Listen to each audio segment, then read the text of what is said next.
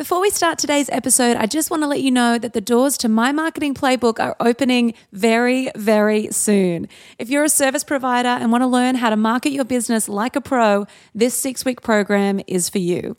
Head on over to mymarketingplaybook.com/course to pop your name in the wait list, and I'll send you an email as soon as the doors are open. All right, let's get going.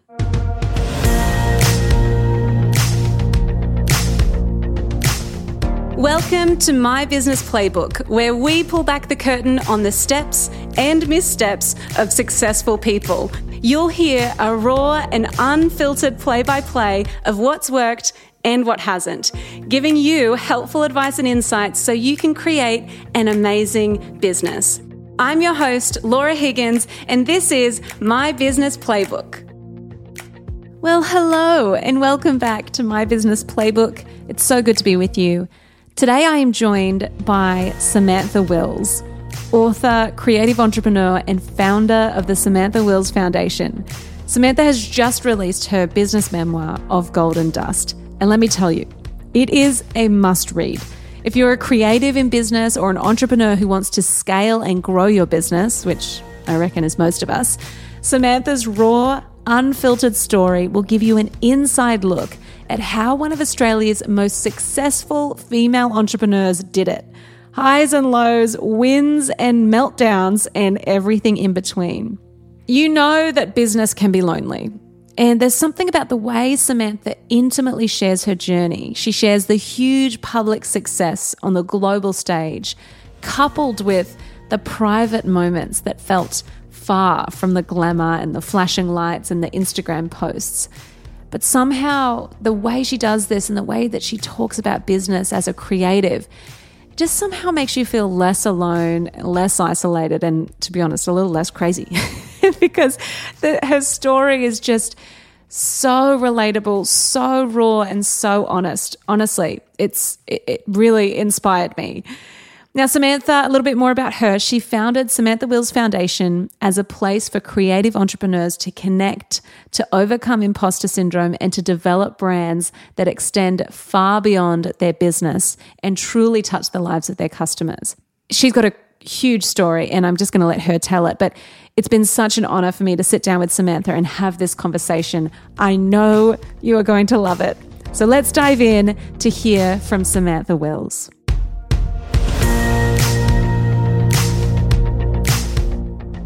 Well, thank you so much, Samantha Wills, for joining me. It is such a pleasure to be chatting with you today. Oh my gosh, thank you for having me on. It's a treat. Oh, so glorious. Now, tell us, I know a lot of our audience know you and know a bit about your story, but tell us about you. What do you do and how did you start? A little bit of your journey. Well, I guess I'm technically unemployed at this point, so I've come here for business advice. But I did have a job. I had a job for 15 years. I was the founder and creative director of Samantha Wills Jewelry, which was a costume jewelry and accessories brand that I founded when I was 21 years old. So I started that on my dining room table, while working my full-time job back in 2004, which seems like a million years ago, and then started selling down at Bondi Beach markets and got an opportunity to launch at Australian Fashion Week, which I took, hoping to just cover the cost of the order, thinking it would just be like a PR exercise for my market stall, and ended up writing $17,000 worth of orders and was like, oh shit, all right, I guess this is a thing, quit my real job the next day. And, through literally everything, and when I say blood, sweat and tears, I literally mean blood, sweat and tears at building this accessories brand. And what I really was setting out to do was build a brand that people wanted to be a part of. And over the, next 15 years that followed, it went from my dining room table to, essentially the international stage. And 15 years into that journey, and it was by all means a successful one, I made the decision to close the business, and I made the decision to close and not sell because I wanted to retain the rights to my name, and I didn't have the heart to sell the business to see what someone else would do with it. So made the decision in the middle of 2018 to close, and we closed at the start of 2019. And in the time since then, I started writing a business memoir, which has just come out now. So that's a kind of almost like a 2-decade wrap up. Yes. And your memoir of Golden Dust is beautiful. It is such an easy read, and it's so raw and honest and authentic. And I love that you share, like for me, it was like reading it was like you talk about this really public success. You know, you're like, people called you like one of Australia's biggest exports in business. Like you had this crazy successful business. But then I love that you share the personal side of it, like what was going on behind the scenes for you as an individual. And I think there's such a cool, I think as a businesswoman, for me, I'm like, oh my gosh, I totally see that there's this dichotomy, right, of what people perceive as success and right. what is actually success behind the scenes. So I can't wait to just dive in and hear all of your thoughts. But firstly, one thing I love about your journey is that you've built a brand, not just a business. And so for, a lot of our audience are small business owners, they're starting out. What do you think is the distinction between a brand and a business?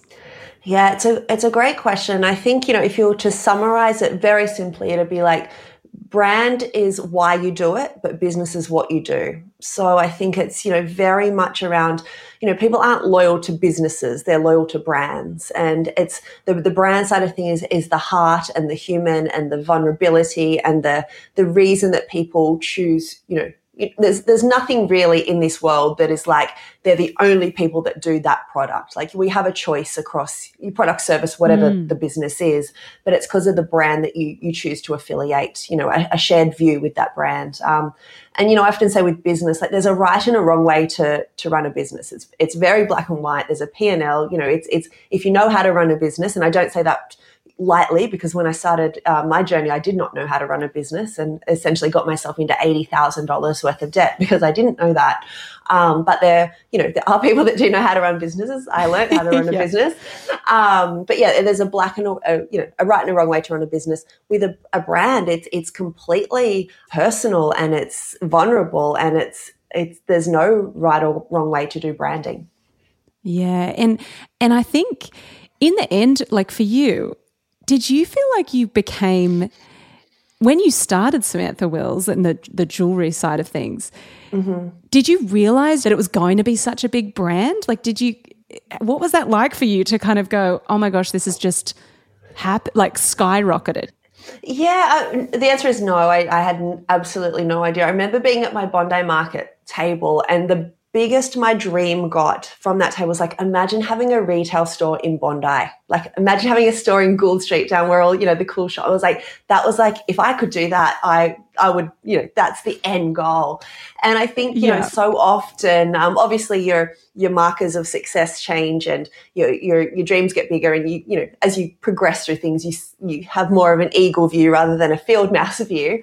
But I think it's, you never know. And I think for so long, not so much just that example, but I had this one idea often of success. And it was almost like a pinhole of, that's the pass and fail, that's the black and white, and, holding on to how something should look in a way. And I would do this with many things in my life. And, when you're holding on to something that tightly, you really don't see what is unfolding around you and the opportunities that are presenting themselves. So it took me a long time to kind of surrender what something's meant to look like, and see there's probably what you think is the pinnacle is probably something so much more beautiful when you can release that grip a little bit. Oh, I love that. And it seems like, in reading the book, the common theme for me is that I feel like your journey has kind of been hallmarked by your intuition, and also I think your bravery. You share really openly in the book the moments where you trusted your gut and the moments where you didn't. what have you learned by following and occasionally not following your intuition? Well, I think, when I look, and obviously with hindsight, like this is a book of 2 decades, right, that I've been able to sit at, at 38 and 39 years old and kind of reflect on. So you use the word brave. I don't think I felt brave a lot of that time. I think I felt naive a lot of the time. And I think that, if I had to make some of those decisions that I made early on, I don't know if I would be brave enough to make them now because I know so much more. So in a way, that naivety, I didn't feel like I had anything to lose. So that really played into my favor back then.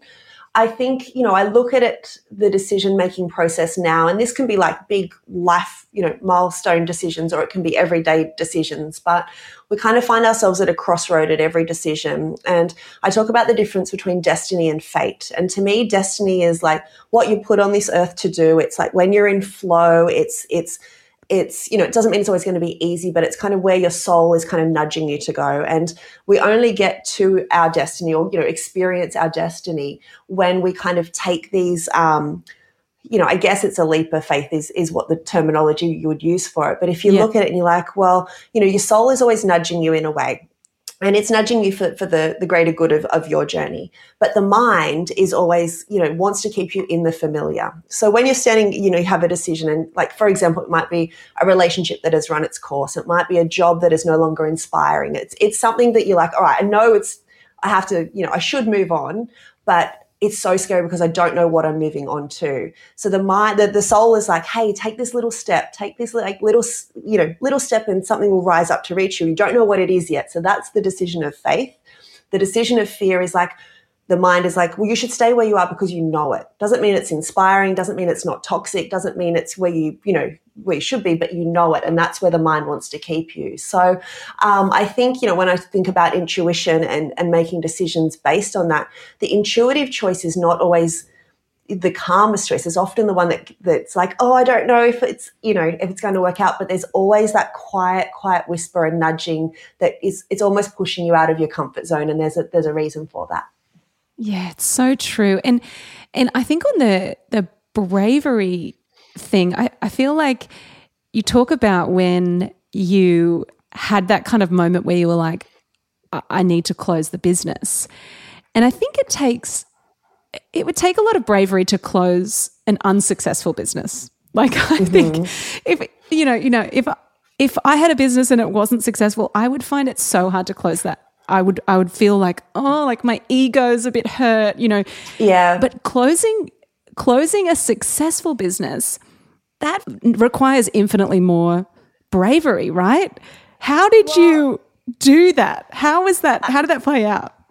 Well, I think it's if you differentiate, like we're talking about the feeling, so like the heart space, the gut space, and then the thinking, like you can't fake a feeling. Like when you like, I don't know, you don't want to have a crush on someone, or you can't fake what you feel. So yes, I think at that point, but you can talk yourself out of anything. Like the mind can give you a list of reasons for why you should stay where you are, like I said before. So I think, when it got to the point, and it probably took me, and I hope that I've explained the timeline of the inner turmoil in the book, that it took me probably 2 years to really get to the point of being like, oh, okay, it's not, my thought process was I need to get this creative energy back to keep designing jewelry, whereas it wasn't that at all. It was like, oh, wait, it's time to close. And it took me 2 years to come to that realization.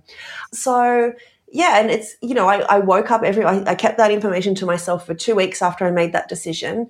And I woke up every morning pretending I had already closed the company. And I asked myself, how does it feel not to have a company anymore? I didn't ask myself what I thought about it because there was, we're trained to logically have an explanation for everything. And I'm like, in that instance, there was no logical explanation. It felt like the right thing to do. So, and to your point before, I think, it was a lot harder for me to close a successful business than to persist with an $80,000 in debt business. Like you'd think it would be, it's until you're in the situation, you're like, I thought this would be a lot easier, but it wasn't. So, but I think it just always goes back to thinking versus feeling. And it's a very different filter we have to run those decisions through.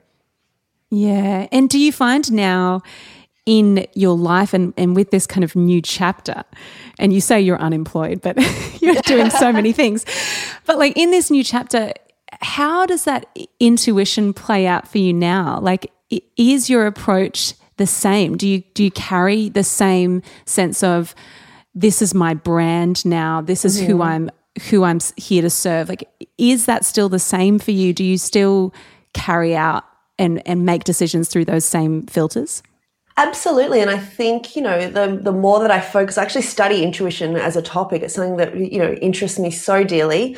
And I think the more you listen to it, it's like a muscle. You start to trust it more. And, we've spent our entire life trying to quash it because we've been taught that you have to logically explain and see and touch everything. So it's a lot for us to undo to then relearn the calmness in it. But yeah, it's definitely something now that I don't hold on to things as tightly as I used to. And it took me, pretty much the majority of my career to realize that surrender is not giving up. It's more just allowing what is meant to find you. And, I think that, I often talk about the word manifestation, which is just been so overused and almost bastardized in a way. But I'm like, true manifestation is not, it's not a pinboard with, a dream car and holiday. Like, that's elementary manifestation. Manifestation is when you truly get to your truest self and you operate in that space, what is true to you, not what's true to your parents or true to society or true to anyone else. It's true specifically to you.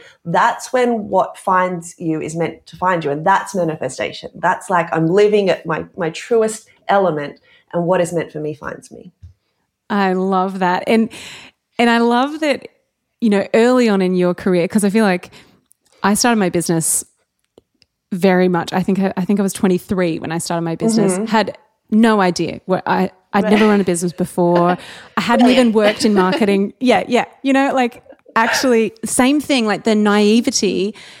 In a way, I kind of look at the things that I did initially. I'm like, what the heck was I thinking? But absolutely. But there's this, this blissful ignorance, I guess, of I've got no idea what I'm doing. Yeah. And early on in your book, and like, it's so funny because I was reading it with like, I never really use Post-its, but I was like, I had these Post-its next to my bed and was like putting them all through the book. But there's one thing that I like put a Post-it on, and it was, you speak about this early, and this is what you say: I worried that declining an opportunity would mean I would lose it forever. And when I read that, I was like, I totally relate to that. Like, I relate to that so deeply. I think there's this fear of missing out thing, and it can be crippling because you kind of opportunities come and that's great, but you start to kind of get a bit frenetic and reactive and right. And I guess my question is, how did you learn to say no to opportunities, even if they were good opportunities? I don't know if I have learned it entirely. I think it's more, I think we get to that point because firstly, or I know in my experience, I'm like, I spent most of my career, even now, I'm like, someone's just going to realize I have no idea what I'm doing and they're going to take it all away from me and be like, all right, your time's up. And I think it's very much a creative thing. I think it's definitely a creative female thing. So you're kind of like, operating with like one, eye over your shoulder just to be like, is someone going to call me out because I really had no idea when I was starting? And, we take that thought process through. So I think that, when it comes to opportunities, we're like, well, shit, I better grab it because, if someone's going to be at my door tomorrow taking it all away from me. So it's this whole narrative we make up that then becomes our reality to us, not the reality, but our reality. So it's a very dangerous vortex to allow ourselves to operate in. So now I think, I make no secret that I deal with anxiety.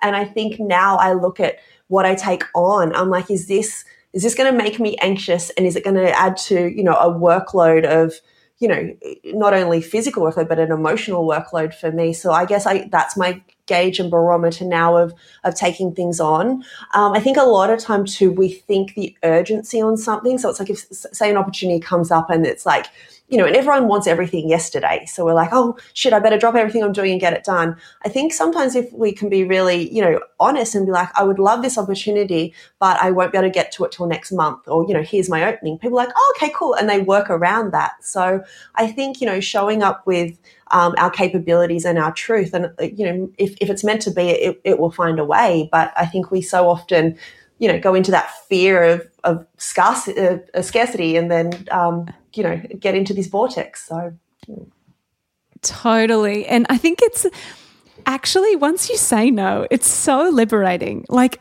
any email I send where I'm like, hey, this sounds so great, but it's actually not a good fit for me, I feel like, oh my gosh, I feel fantastic. Like, why haven't I been doing this? You know, it's such a strange feeling. But it's all a transaction. So if you're saying yes to something and you don't really want to do it, and it's probably your intuition being like, hey, this is probably not for you, it's like you're diving into the energy bank and just like handing it out anyway. And I'm like, it's no wonder it feels not right. It's no wonder we then get depleted. So yeah, to say no is not just like a stance, it's a protection of your own currency. And that's very, very powerful. Oh, I love that. I love the idea of your energy being your currency. I think that is so cool. And I think especially in the online space and with Instagram and social media, it can feel like our ability to say no and our ability to guard our time and our energy is really kind of, it almost feels like an assault on our time in a way, because it's always on. But it's like and it's designed, like the Instagram feed specifically is designed for us to think that there's a bottom of the pit. So we scroll, I'm going to scroll till I get to the bottom, but there is no bottom. So it's like, and I know in my own mind when I'm like, oh, just one more. I'm like, oh my God, like an hour and I'm still on it. And it's designed that way. And I think, you know, a lot of the time you look and like I'm 39 years old, and a lot of the time sometimes I'm like, I'm just going to wait for an adult to tell me what to do. And I'm like, no, you're the adult in this situation. It's like, no more screen time, Samantha, like get off. So, you know, really respecting the impact of that, because it's not a one way, like it's an absorption this way as well as an exertion of your time and headspace. So that's a really big one. Absolutely. And you share a story, and I guess this kind of links in with the opportunity thing. You share a story of in your early days, you started a second company to kind of accommodate the lower ticket retailers and customers. And you describe yourself as frenetic and reactive, which again, I relate to a lot. I think I often, my husband will look at me and be like, what are you doing? And I'm like, what's going on here? My hands are, I'm like, I'm just like, there's so many things, you know. So why do you think, like, because I really relate to this, and I think a lot of our people would relate to this as well. Why do you think we try to be everything to everyone? Like, why do you think entrepreneurs and business owners try to do that? I think there are two reasons that come to mind is, like we spoke about before, like that opportunity. And when I share that story where I started the diffusion line, like I had no business starting I could barely keep up with the one business, but in my mind, I'm like, oh, I you know, there's an opportunity. I've got to grab it. I've got to, rather than just kind of honing in and being like, no, just do this one really well.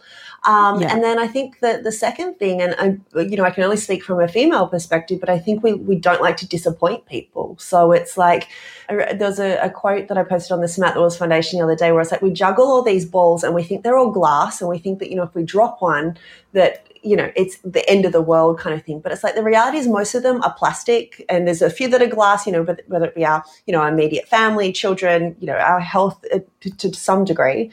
And so we think that, you know, it's also deadly important. But I'm like, and the same goes for when, you know, we think we're going to disappoint people. I'm like, if we're just really honest with people, everyone's so worried about their own selves. No one really gives a shit what everyone else is doing. You know what I mean? Like I had to cancel. When my book came out, my friends beautifully were like, you know, we're going to come over, we're going to celebrate the book. I was like, yes, this is great. And was so overworked at the time. I had, such a flare up of anxiety, and usually I'd just push through, and, I wouldn't want it. They'd got babysitters, they'd organize, all these things. And then the night before, I just had to call them. I was like, guys, I'm so sorry. Like I'm going to have to cancel tomorrow. I'm not in a good place. I'm okay. I just need to, go to ground for the weekend and just rest. And, the old me would have been like, I can't cancel on them. They're going to be so mad. And they were just like, absolutely no worries. Please let us know what we can do to support you. We love you. We only want what is best for you. But, again, we make this narrative up that everyone's going to hate us and we're going to disappoint everyone. I'm like, everyone, wants the best for you. And, we're so worried about what everyone else thinks, but everyone's just thinking of themselves in a different way anyway. So it's totally. we exacerbate it. Yes. I was having a conversation with a friend the other day, and she's been struggling with a lot of adrenal fatigue, and she's been doing these exercises every day, and she was talking to me about it, and she was saying the pathway, and I'm probably going to absolutely ruin the science of this, but anyway, I'm going to do it anyway.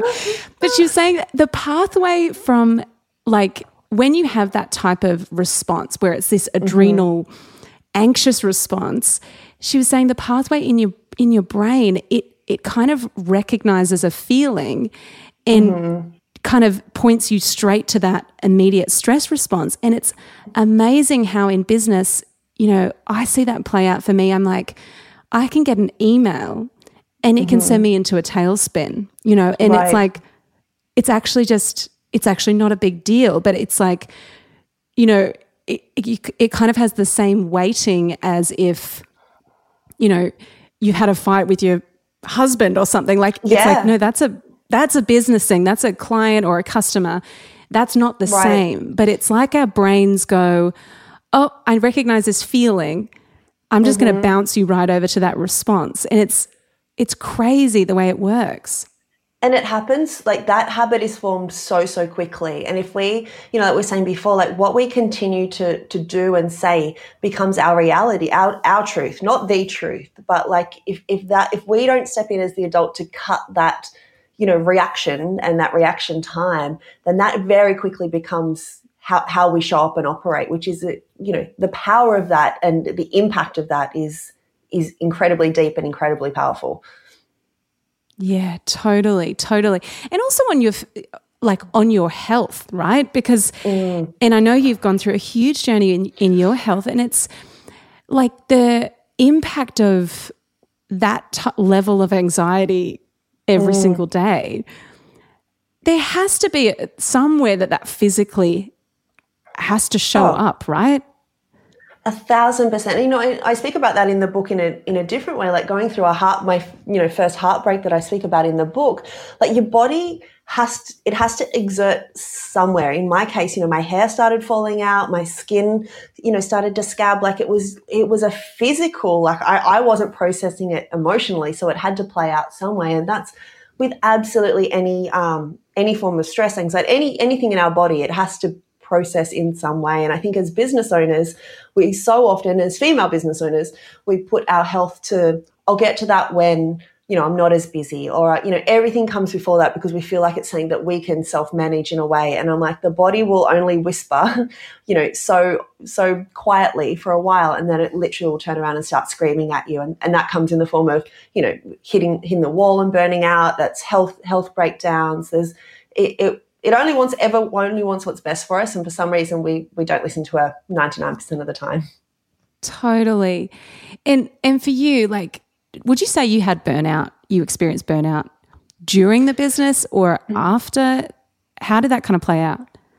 I would say I hit burnout probably like on a smaller level once a year with the business, and I knew it usually happened around January, February for some reason. It could have been a creative burnout, physical, and then I think it really, my health really was impacted when, I didn't realize I had endometriosis. I would push through. I, normalized that our monthly cycle, oh, well, it's painful. It's not meant to be a fun time, took on all the stigmas that society had taught us about it, and just put it to the back burner and persisted, and then numbed my body. My body continually was, talking to me, and I was like, some more Nurofen, and got really annoyed with her, actually, just like in the most awful way. Tried to numb her some more. And I don't know, I think burnout is, if someone asks me now what's my advice to women to not burn out in business, I'm like, sometimes you have to burn out to really know what is important. And in that case, my health needed to be prioritized really, really quickly, because, I was in an operating theatre a few weeks after that diagnosis. And I think, burnout happens for a purpose. I don't say a reason. I think it's a purpose that is, a real reality check for us to be like, hang on, the pendulum has swayed so far from the center. It's time to realign that a little bit. Totally. And do you think, and I'm not sure on the stats on this, but do you think that burnout affects women more because, as you were saying, we have this fear of disappointing people, and I think there's also this expectation to be an incredible mom, an incredible partner, and you have to overachieve in business to be taken seriously, it feels like. Do you think that has impacted the way that people's women's bodies are responding, and even with burnout and endo and all of these conditions? Do you think that that's at play there? Absolutely. And I think, again, I don't know, same as you, I don't know the stats on it, but if you look back at what, even 30 years ago, you're like, all right, well, you would, probably have one career. If you had two careers, that was kind of crazy. If you changed industry or did something new, so you'd have one career, you would, probably finish that career mid-20s, 30s to have children, and then raise those children, then maybe go back to work. Now you look at it and you're like, all right, well, just the expanse of what's open to us, when travel was a thing and will return to being a thing, but, we're traveling more places. We're having more than one career in our lifetime. We're sometimes having multiple careers at one time. We're dating longer. We're, on digital. There's all these things that have opened up, but then you're like, the one thing that hasn't changed is the female biological clock, in a way. So it's like the female body is doing so much more than it was, 30 years ago or even 20 years ago. But so that has to play out somewhere. It's the one thing that hasn't changed when everything else around it has. If that makes sense. Totally. And what do you wish someone would have said to you when you kind of hit that burnout point? I think, to really honor your intuition a lot more, and intuition being how, your body is communicating to you. I think that, like I said before, we've been taught that unless you can logically explain something, it's probably not real. So I think there's, so much to undo with that, and really learn how to trust how, our body gets goosebumps for a reason. Our body, it's a gut feeling. It's called a gut feeling because it's actually a communication from the gut. Learning the language of your body and honoring that as a fluent language. I wish that I had have been encouraged and empowered to do that a lot earlier. Yeah, I love that. And so talk to me about Samantha Wills Foundation. So what does that look like now? And is this kind of the kind of stuff you're covering? And I know you work with a lot of creative women. Talk to me about that. Yeah, so I launched it in 2016, just literally as a quiet side piece to the, jewelry brand. And I did so because I was kind of sharing more vulnerably on Instagram about kind of the business journey, but obviously you're limited with characters on there. So I was like, all right, I'm just going to start this, little Squarespace side page, and launched it very quietly. And then it got the traffic in the first 3 weeks that I expected it would get in the first year. So I was like, okay, there's a need here for vulnerable storytelling, specifically as it relates to women in business, because like you said, we're kind of operating, trying to do all these things, but the reality is we're human, and there's a human element below all of that. So it's like, let's talk about that. So that was in 2016. And then kind of, as over time, it's, kind of been added to, and it's never really had my 100% focus, obviously, because of the jewelry company. But now so now the book is out. It's the Samantha Wills Foundation. If the book is the kind of the story element of the business journey, the Samantha Wills Foundation is going to be the tangible elements. So we're in the final stages of editing a masterclass on there. We're doing workshops around creativity and imposter syndrome and kind of procrastination and how to work around those as women. And then, the masterclass is going to be very tangible handing over of, here's the Samantha Wills marketing template. Here's what I did to build the brand. Here's different ways to dive into your brand for brand engagement. So kind of sharing, very much on the brand side of things. It sounds amazing. It sounds like such a cool space for women. And I love that it's unique for women, because I think we do have a unique experience in business and in our careers. So I think that is so needed and such a cool space. And just one more question on I know you've had such a big journey and I know you've got so many more things that you have going on now, but so when you close the business, I can't imagine, and even reading a bit about your story, I can't imagine that you could just switch off right away, right? Like, you are a crazy hard worker, and I think there's so much that you had built over that 15-year period. How do you now approach your work, your health, and your life? Like, are your priorities different? How do you stop yourself from overworking? Yeah, it's a great question, because I think there's so much asked around work-life balance. And, one of the lines in the book I say at the end, I'm like, whoever came up with that term definitely was not a creative entrepreneur. And I kind of liken it in the way that, because I think entrepreneurship obviously is, and modern entrepreneurship is very different to what traditional entrepreneurship was, but I think it's still linked to the traditional thought process of work. And then the traditional thought process is, well, it should be 9 to 5 or 50-50 or, some type of clear-cut balance around it. So, I liken that, and it is, as a creative entrepreneur, it is in our DNA. Like, it's our, purpose. It's the flow of why we, show up in the world. So if I liken that, and if someone's like, you're working too much, which at sometimes, like, I understand when it's impacting health or, impact or, stress levels and things like I understand the concept of that. But if you liken it to someone, say, who wants to be an Olympic swimmer, and they're like, all right, well, I'm getting up at 3 o'clock every morning and I'm in the pool 5 times a day and I'm training, crazy hours. No one's turning around to him and being like, your dreams are too big, like, you're too committed to your dreams, kind of thing. So when you think about the paradigm of how you're delivering that information, entrepreneurship, is not looked at as like chasing the dream. Good for you for chasing it. It's like you're working too much. So I think now, like, if I was sitting here working 9 to 5, I would not be fulfilled. Like, it's my passion. Like, entrepreneurship and creative entrepreneurship is what I love to do. So I don't know. I think, again, we have to step in and be the adult in these situations. And that's different to everyone. It's different to what stage of life they're in, what, they experience health and mental health wise. So I think it's, for me, balance now is longer periods without anxiety. It's about feeling happy in the work I'm doing rather than doing it because I have to do it. So I kind of put different metrics in of what balance looks like to me, but it's really not it's not based around time, if that makes sense.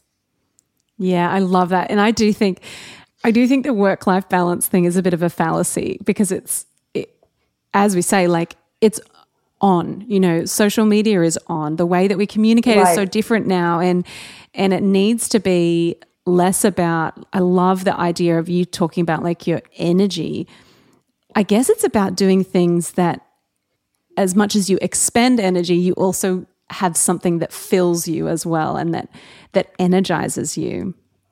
Definitely. And I think it's, there's a lot of things going around that maybe like, don't glamorize the grind, and which I totally agree with. And it's kind of like, if you're sitting there being like, I haven't taken a holiday in 3 years, or I haven't taken time off, I'm like, that's not to be celebrated, because that essentially is saying, I don't value my output enough to recharge it. So it's like it comes completely across as, rather than, oh, I'm such a hard worker, it's like, well, do you actually value your outputs. And if you do harness that, and whatever that is to the individual, that could be, getting 9 hours sleep a night. It could be taking a holiday every 3 months, whatever it is. But yeah, making sure you're filling up. If that is your currency, how are you investing in it?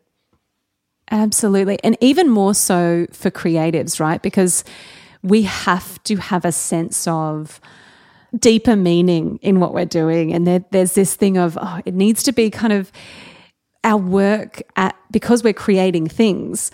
Right. Our work needs to be fulfilling and it needs to represent us. And like, there are so many times when Nate, my husband, will be like, I'll be like, we need to change the office so that it's more of the vibe. Like, and I'll be like, this is what I want to do and it's just going to be so good and I can't wait, blah, blah, blah.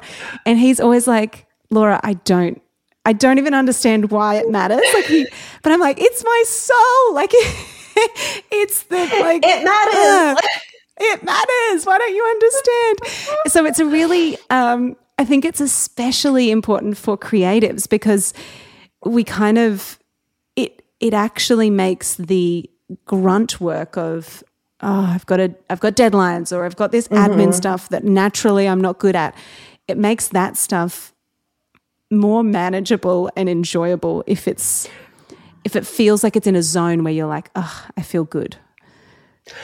Like 1,000%. What I will say to that though, and I know I am the most guilty of it, is I will 1,000% a day choose rearranging the office rather than, sitting down to doing the things I don't want to do. So I think we have to really differentiate what's an investment in the creative output versus what's a distraction to, it's the equivalent of just standing in front of the fridge and being like, there's anything grown in here since last time I opened the door. So where are my snacks? They haven't appeared. Yeah, totally. So, and I don't know, I remember a quote by Tom Ford where he's like, as creatives, we're meant to, have a brilliant idea on this day of the month at this certain time. And I think creativity obviously doesn't work like that. So I think when we are in that creative flow state, and whatever that doesn't have to mean painting and pottery wheels, that's whatever you're creating. Creativity is creating the life around you, whatever that is. You have to honor that, and you need to stay in that. When that's flowing, you have to stay in it for as long as it's offering. So there will be times where you're like, hey, I'm just got to go to ground because I'm in flow state or whatever title you'd like to give it. And there'll be other times where it doesn't feel like that, and it's okay to just take a step back and be like, just take a breath and it will return. So I think it's about honoring those two spaces. Yeah, so good. All right, I have some rapid fire questions for you and before we wrap up. Okay. Finish this sentence. True success looks like. I think what I said before, like success now is longer times without anxiety. And I think the other thing is creating without the need for a commercial outcome, because I think for so long, everything had to have a commercial outcome to it. So to, sit and do a paint by numbers now, it feels like a small success to me. Oh, I love that. I love the paint by numbers thing. That's so good. I definitely need to do that. I'm like, oh my gosh, I need a hobby. 2021 for me, I'm like, it's the year of the hobby. I need to figure out something that. And it's so important, seriously. like I say to creative entrepreneurs, I'm like, that's your space to get new ideas because your mind's actively doing what it wants, is creating, but it doesn't have to think too hard about it. So you're not there trying to problem solve. You're like, I was like, that's when new ideas come to you. So carving out time for a hobby as a creative person is paramount. Oh, okay. I need any hobby suggestions from anyone. Let me know because I'm like, I could do, I'm like pottery. I could make little. Yeah. I don't know. Oh, gosh. Okay, next question. If you were starting a new brand from scratch today, what's the first thing you would do?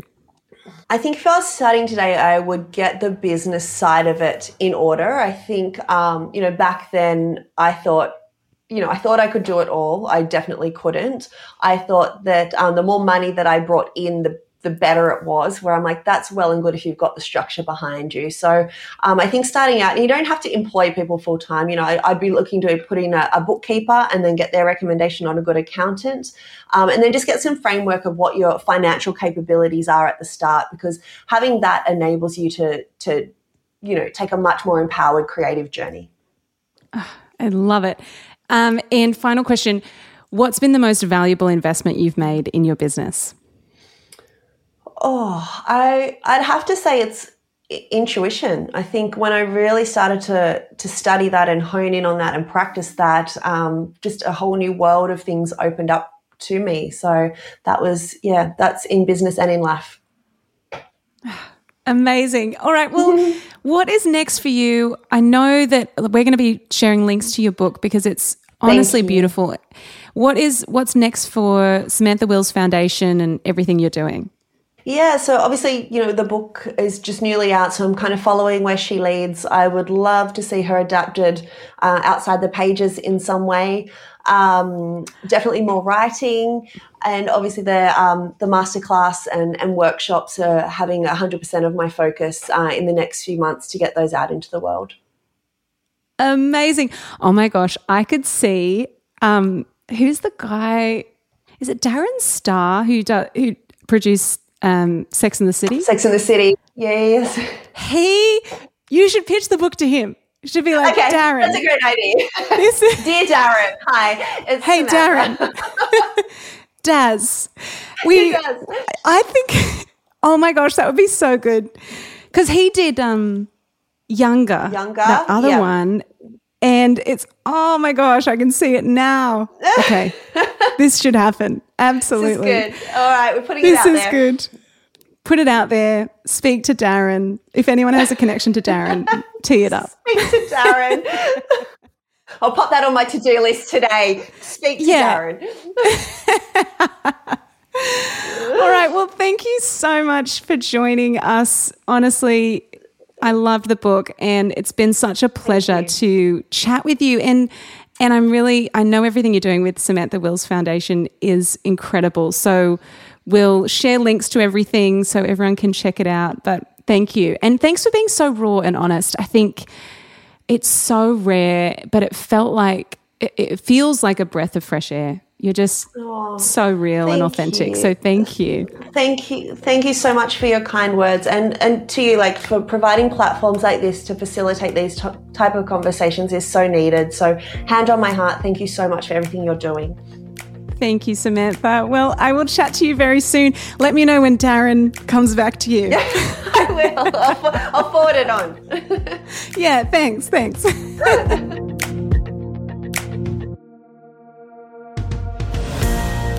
Okay, wasn't that amazing? Isn't she just glorious? I feel like so inspired after that conversation. I really do hope that the writer from Sex and the City picks up the book and makes it into a TV show or a movie. That would be glorious. I'd definitely support that. That would be great. If you're looking for any of the links, if you want to check out Samantha Wills' book of Golden Dust, head on over to our show notes. We'll have everything packaged up nice and easy for you to access all of her links there. Music from today's episode is by Jake Scott. He's a wonderful human. You can check him out at Spotify or Apple Music.